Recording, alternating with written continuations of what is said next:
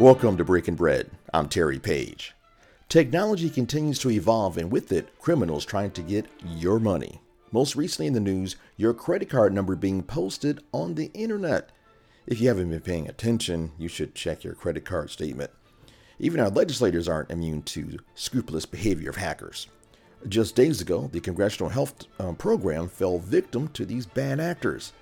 Although it's been around since November, the discussion surrounding ChatGPT continues to heat up. During today's show, we will find out why criminals love it so much. With us to give his take on these topics, plus a little extra, is Breaking Bread contributor Shadow. Shadow, welcome. It's a pleasure to break bread with you today. It's a pleasure to have the bread broken with me today. I'm glad to be back. Fantastic. I mean, at the top here, we talked about a number of story items, but one that caught my eye here, the government health insurance being hacked. So you're looking at our legislators, members of Congress. They suffered a significant data breach, and that affected hundreds of members and staff in Capitol Hill. How could this happen? How could they have better protected themselves? And what does it mean for the rest of us? So I'm not really sure about the details of how it happened, but it's more about that it did. Truthfully, no system is secure. It doesn't matter if it is a corporation or running something. It doesn't matter if I have a website running out of a server or computer in my home or a government doing the exact same thing. It's all the same. It's technology trying to make something available for a purpose. And the more available something is, especially the more features it has, the less secure it is going to be. So the how, honestly, I'm not exactly sure on how that happened. But as far as protecting ourselves and as far as seeing, the important part in this situation is really seeing just how widespread this attack was, right? Because this was a lot of health records and things like that. So we need to figure out really how far is the impact? What's the spread of this? But as far as how it happened, I'm not really sure on the details. I don't even think there are publicly released details about that yet. There isn't. We're just looking at, to me, hackers could pretty much go where they want to, and they're probably thinking, hey, the legislators, let's go for it. I will say now, the Hill, they have confirmed that the investigation is ongoing, so maybe we'll get some answers at some point, because I mentioned was days ago, but the members are asked to check the credit card statements and just to make sure everything is where it needs to be, just to take some precaution against fraud, because they want to avoid being a victim of financial fraud, including maybe some type of two-factor authorization. Wouldn't you recommend that? Of course, I would recommend two-factor, and it's not infallible. There are even some issues with multi-factor authentication, but it's better than nothing. In short, though, even though I'm not saying, don't check your credit card information, don't check your records and all that type of stuff. Of course, you should always do that, even if you aren't under suspicion of being under attack. It doesn't always work. Not every single attacker, not every single hacker is going to instantly start purchasing TVs with your credit card as soon as they get the information. Most of the time, the initial people who do this, in fact, I think what a lot of people outside of the field don't understand is that there's an entire market with this type of stuff. It is a sub economy, right? Typically someone, and I mean someone because it is very, very broad, but let's say hacker group 1 is contracted to get some information out of, let's say, a government health records or whatever, right? It could be, a whole bunch of different reasons. And then that hacker for hire group does exactly that. They grab these records and then maybe they sell them online, right? Sometimes people get double-crossed because, of course, this is all unethical business. And they say, now that we have them, we're going to put them online for a higher bidder, right? Maybe they do give them to the original bidder and things like that. In this case, sometimes, in most cases, people are having them sold, right? And it's touted online, hey, I have a bunch of credit cards and stuff like that. They're all valid. Here's a credit card so that way you can see that it's valid and recent and stuff like that. And then some random person who had nothing to do with it right? They didn't commission the hack, they didn't perform it, they just buy it, right? And they buy the credit card information. They may use it to create stolen identities. They may actually sell it to more people or sell them individually. We have no idea. So just saying, not every single person who steals your credit card information, if you are affected by something like this, it doesn't mean that people are going to just start purchasing stuff immediately. Here's what I'm getting from your answer. A couple of items I got from that. First of all, it's well orchestrated.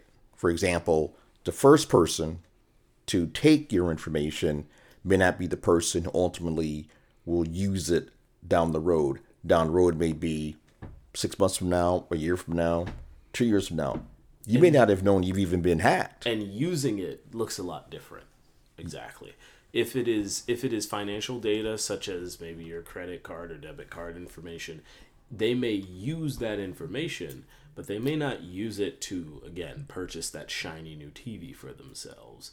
They may use it to open up a line of credit. They may use it to look legitimate for a citizenship in another country that you've never been to. Using your credit card information is a lot more ambiguous than people might imagine when they're first thinking about it. A lot of people say, "Oh man, my money." But truthfully, the data is More valuable. It's more valuable, exactly. So, again, using it looks very different than what you might think. In fact, if someone's just using it to buy a bunch of pizzas for themselves or whatever they may do, truthfully, they've probably lost out on the value of the what they really have over you. Yeah, because you could buy pizza and enjoy it today, but you can buy an identity, sit on a beach for a lifetime, and feast. Yeah, exactly. So that's the thing.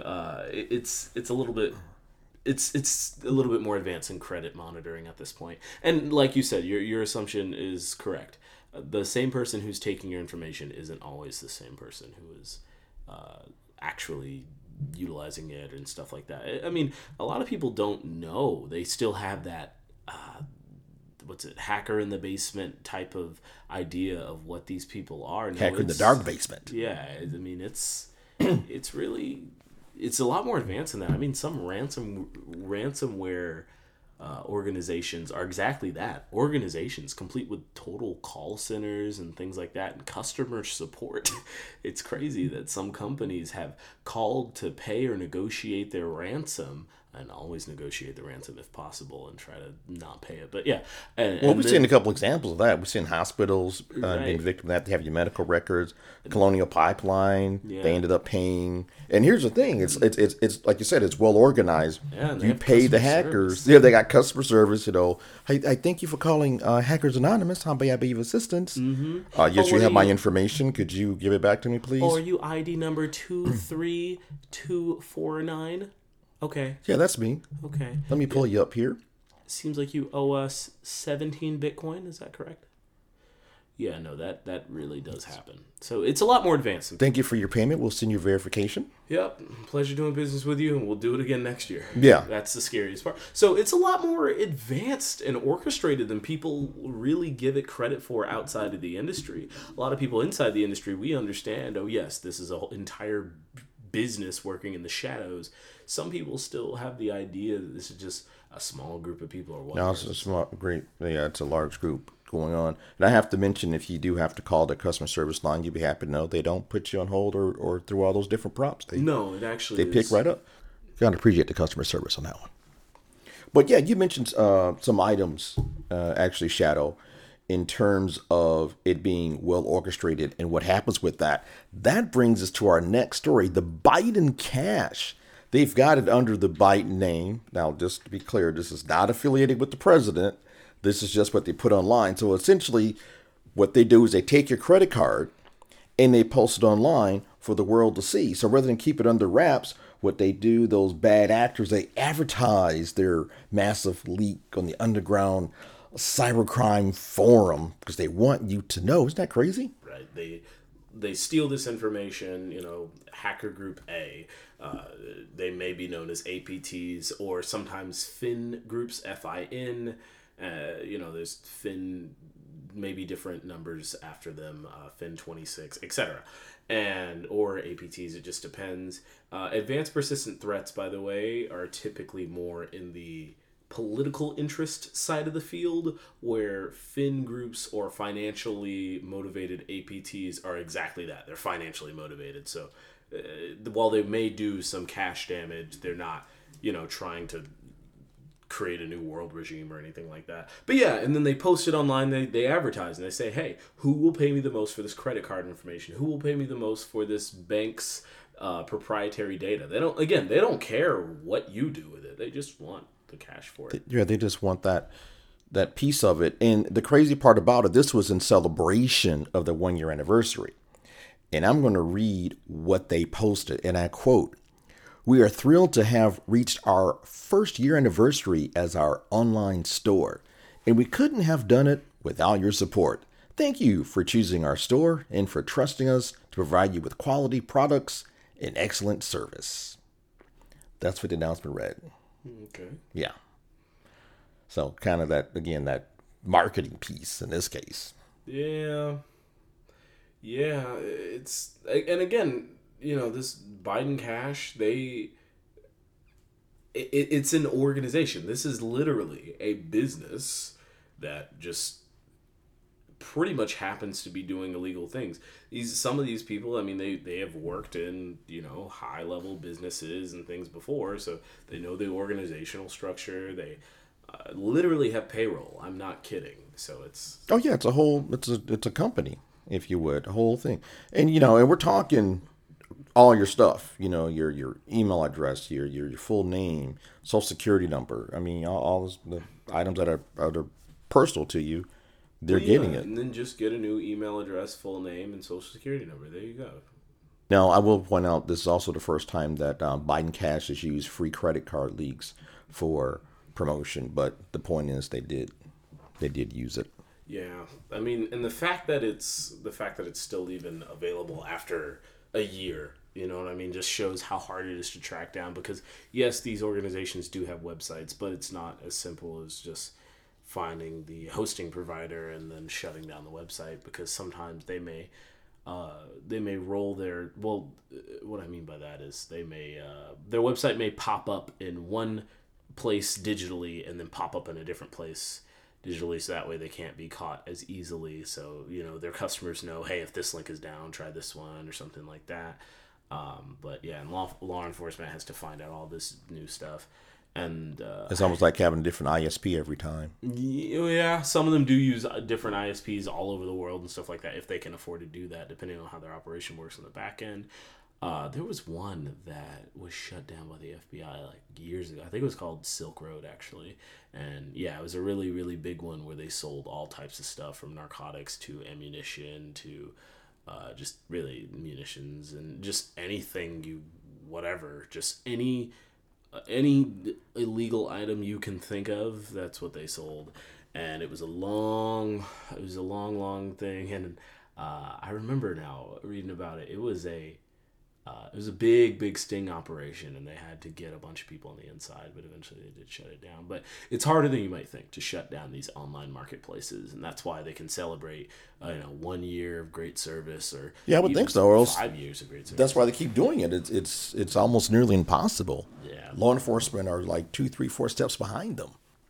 Well, and just from a Breaking Bread listener, just so we're clear on what Shadow's saying, you can have a credit card right now that has been exposed, and you just not know it. Yeah, I mean, there's nothing that I can do to prove that my credit card has not been, taken advantage of.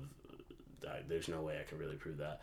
Because you could be using it right now with no problem, right? Right, exactly. So that's completely, it's hard to track, right? There are some things that I do to make it more difficult for people to steal my information. One thing, it's called privacy.com. Privacy.com is pretty much they use virtual credit cards. So whenever you are trying to maybe you're trying to buy something off of maybe a website that's a little sketchy, or you don't trust it, or even you have a, the free trial services. Typically people do this for streaming services or things like that. But yeah, if you have a free trial and you have to put in credit card information, but you want to make sure that you cancel it before and you have to go through that hassle. Oh, they'll charge you that Yeah, same day that you're supposed to, day 30. yeah, exactly. Boom. Right. But privacy.com, and this is not an ad read, it's just something that I personally use.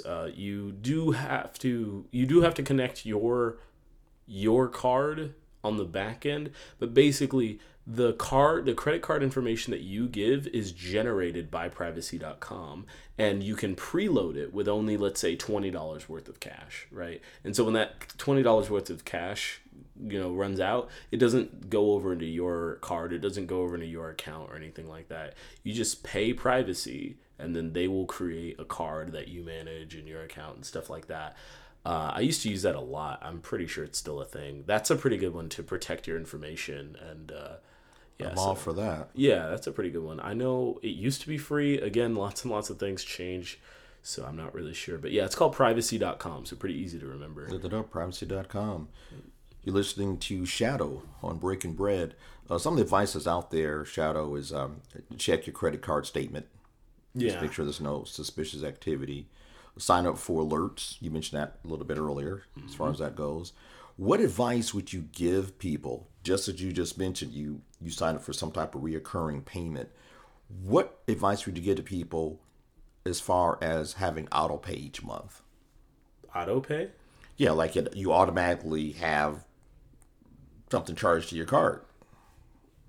I mean, I don't understand. In a security context? Well, I know. I would say maybe just have people make sure that that's not being hacked. I mean, if it's supposed to be, $19.99 a month, make sure it's still $19.99 a month. Oh, okay. Well, I'll just say I've never heard of a scam related to that. I mean, and more than likely, if it does go from $19.99 a month to $24.99 a month, it could just be the company upcharging you as well.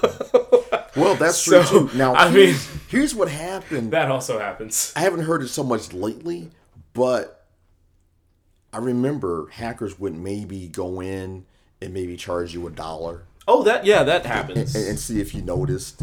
Yeah. And they'll do it like periodically to see, because there's a lot of people who don't check their statement. They just pay the bill. That is true. And that's who they're looking for. So that was my point with the auto pay. Is like, well, how often are you checking? That is true. Oh, fun fact. This is, and I probably will butcher this story, but there were some people that basically did that, but they did it at a much more grandiose level. And they knew that big software companies like Amazon and Google and Facebook, they have a lot of bills and they have a lot of contractors. So they basically did some illegal things and got the scheme, the format of what it looked like when they had contractor invoices, coming into them and stuff like that. And of course, these are literally companies with billions of dollars. So they would just pay their invoices and they'd send it to the whatever department that had to deal with that. And they'd stamp, put whatever the equivalent of a digital rubber stamp on it, right? Anyways, this group would actually invoice these companies for software services or cloud hosting or, maybe just, development of software or something like that. And they would invoice Google for, $200,000 or something like that. Oh, and of course, Google, this is a drop in the bucket for their money. And they, charge Amazon for $700,000, even millions sometimes. And they do this periodically. And yeah, it took a long while for those types of companies to figure out that they were charging them just for nothing, because the bills looked just like the legitimate ones. And they even had a company that they were laundering all this to. Anyways, that's at a much bigger level, and I'm not saying anything about your listeners, but more than likely they're not in the invoice department of Google or Facebook or something like that. Well, you never know. But anyways, it can happen on a smaller scale. I just thought that was so interesting that these people were like, you know what, we're just gonna charge them for nothing and see if they pay it, and they did. They stole millions. I just thought that was interesting. Well, are you stealing if they give it to you?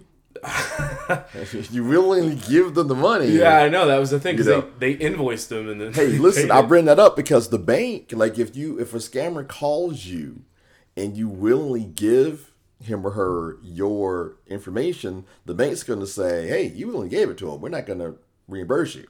That's on you. Yeah. Well, some of them are getting better about that, especially with senior scams where people target older customers. Well, that's why they do it. Yeah.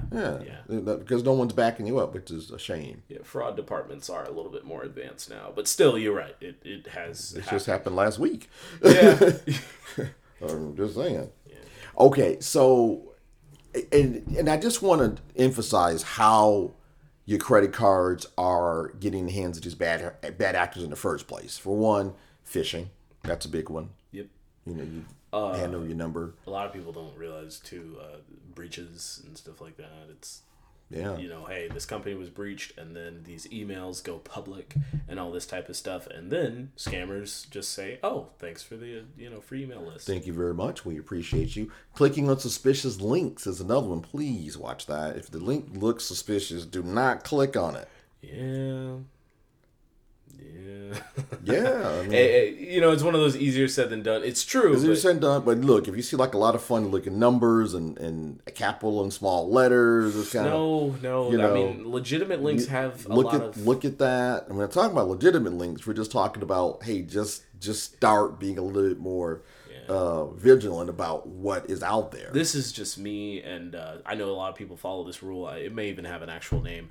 I notice whenever I see something that elicits a strong emotion, right? Whenever I see something that elicits a strong emotion or is supposed to elicit a strong emotion from me, it might be a political campaign that somebody doesn't like or that you don't like, and they'll say sign a petition to get this person investigated or something like that, or they'll say, oh yeah, you just want $1 million, click this link, right? Hey. Or something like that, or you just want an iPhone or whatever, right? Or even you've been randomly selected for this new iPhone. You may be scrolling on Twitter and it's like, oh yeah, check out this thing that this high profile political official said. You'll never believe it. Or, something that's really, really, really out of character for someone. Yeah, it's likely in order to elicit a strong emotion out of you and say, oh man, that's really cool, I'll click. Or, oh man, I hate that, let me find out more. And yeah, the strong emotion clicks are typically... Next thing you know, they've got your information. It's that quick. Now, I will say this. What they do with the algorithms and everything, they find out what you like to do.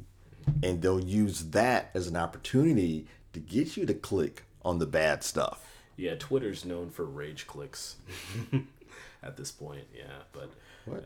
Is anyone angry on Twitter? You think? Twitter's the most peaceful place I've ever seen. So mild mannered. Twitter.com, I've never seen a bad thing on it. The last time that you were here, we talked about TikTok and potentially banning TikTok. Oh yeah, didn't I say they wouldn't ban TikTok? You said that, and then I think a couple days later, some of the states came out and banned TikTok on government devices. Yeah. Well, that makes sense, in my opinion.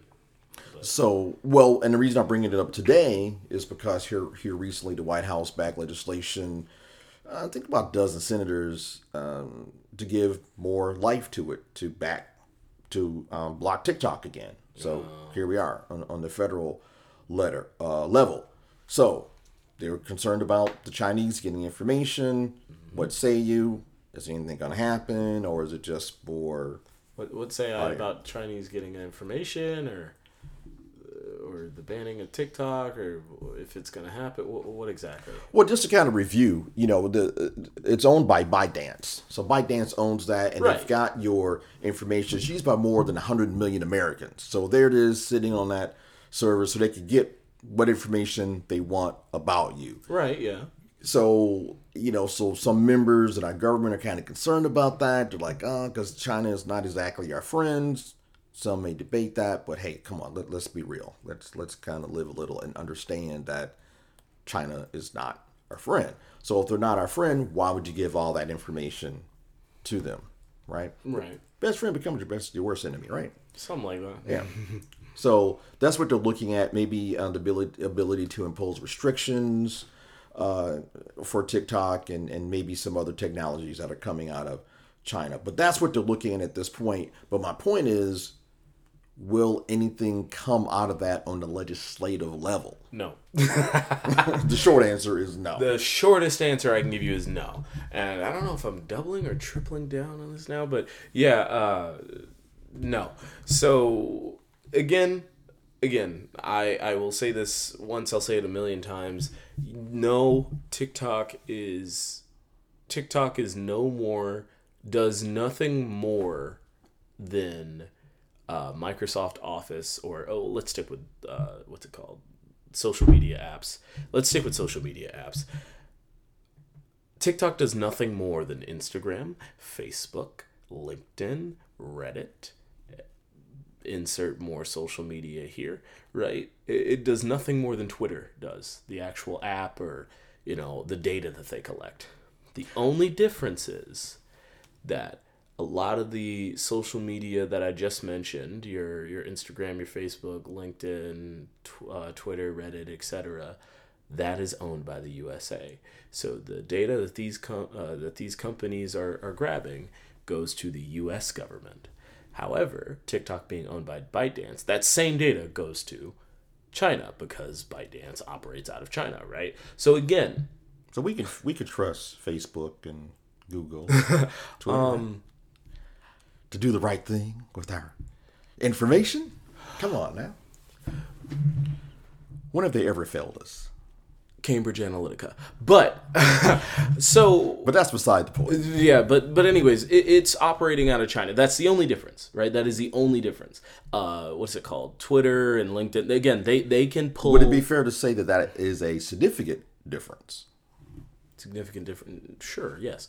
They can pull your clipboard data. They can pull your contacts. They can grab your phone calls and read through your text messages with those apps. They can all do that. The only difference is that ByteDance created TikTok and it's from China, right? That's the only difference. I want to be clear with everyone. It's not, as far as most people know, TikTok is not some kind of engineered for spying or anything. The only difference is it's going to China, right? Now here's the thing. If they ban TikTok, which they won't, that means that they would have to ban every single Chinese app, right?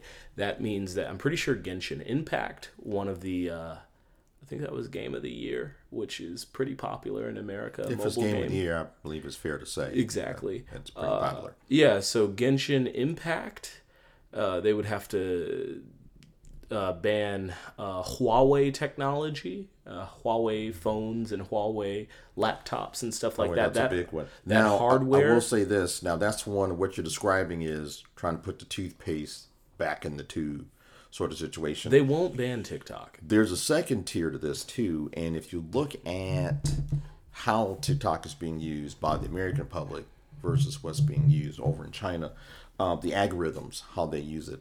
Over there is more of an educational type base app, where here it's safe to say it is not. That's been proven, yeah. So yeah, and that's kind of what they're looking at too, is kind of like how you steer people in the direction that you want to go. Right. Was another concern. But as we said last time, we'll kind of see what happens with that. On the state level, they did do some banning. We'll see what they do on the federal level. Yeah, I mean, and at the end of the day, it's an entertainment app for Americans. And again, entertainment isn't bad or anything. I have sadly tangentially seen some of the things on TikTok. Personally, I don't use it, but I have seen some of the things on TikTok. It is a really weird form of social media. Like, a lot of weird things get popular on there quickly. But well, like I said, the algorithm can steer people. But yeah, we'll see what happens. I'm pretty sure this conversation will come up again.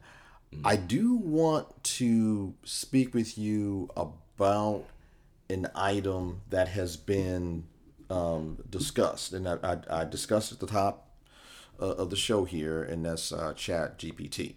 Okay. And there's some changes that are happening very rapidly. It's only been around since November, but yet we see artwork being done. Chat GPT can't draw. By this type of thing, or I should say AI. Excuse me. Okay. Okay. Let's say AI. Okay, so just AI in general. Okay. In general, right? Well, that's a big area, but yeah. So I guess what I'm getting at is the technology being able to run items that wasn't run before, and the Chat GPT, where it can write speeches for you or maybe do some homework. that sort of item. But the reason I'm bringing it up today on the show is I wanted to ask you how effective that technology can be in the hands of hackers. Oh, that's actually that question hits home, right? Just because me being a hacker, I of course had to look at ChatGPT, and I will just say there's a lot of different angles to the question. I'm pretty sure you're asking how are threat actors, criminals using ChatGPT, right?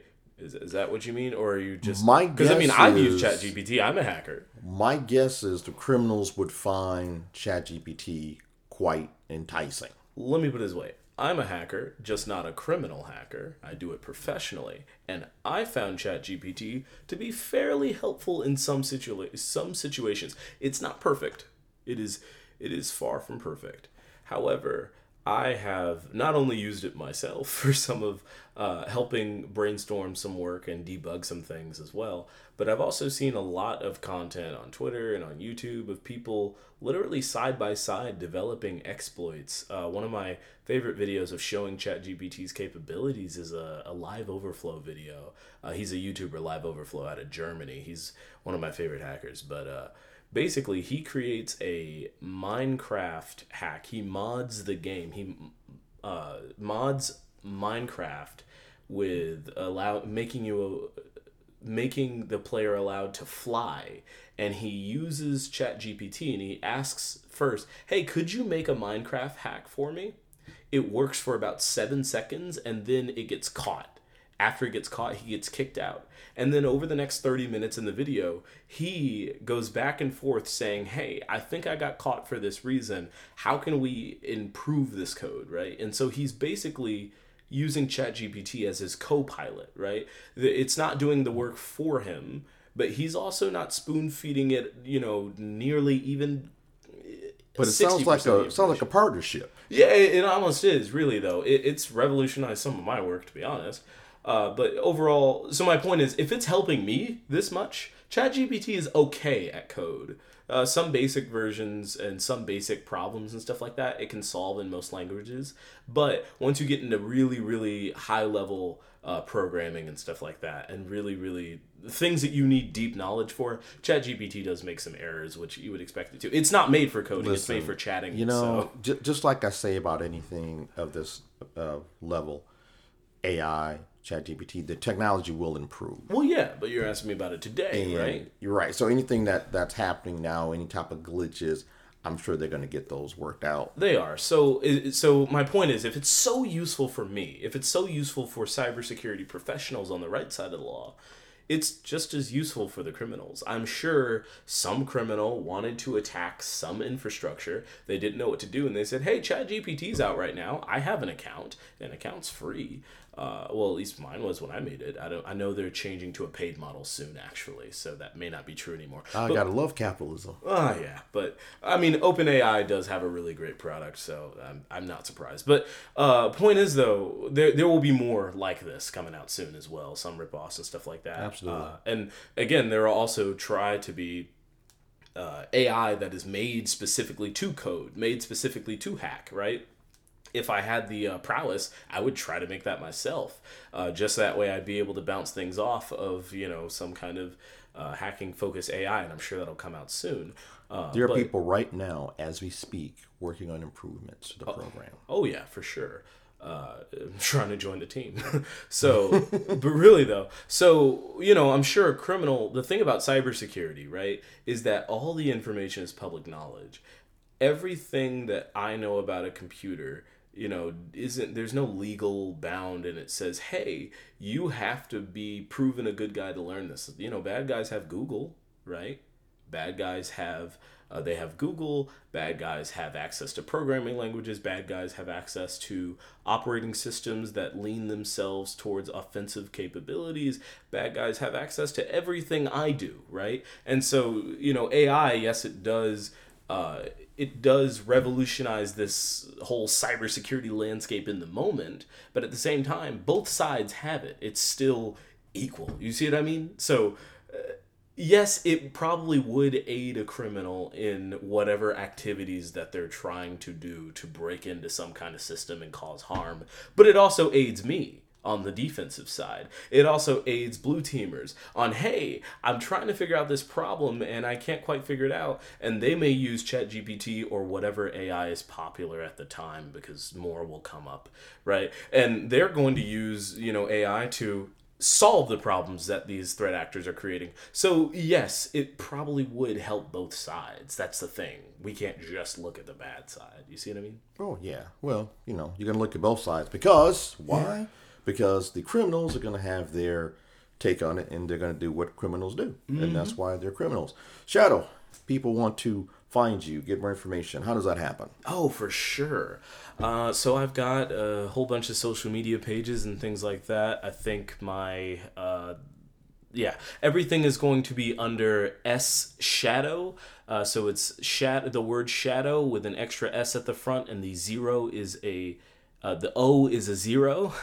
And on Twitter, that's 2 underscores after it. But yeah, anywhere you see that little pound or hashtag or Octothorpe, whatever you call it, that's green, that's my account and that is me. Thank you for having me on.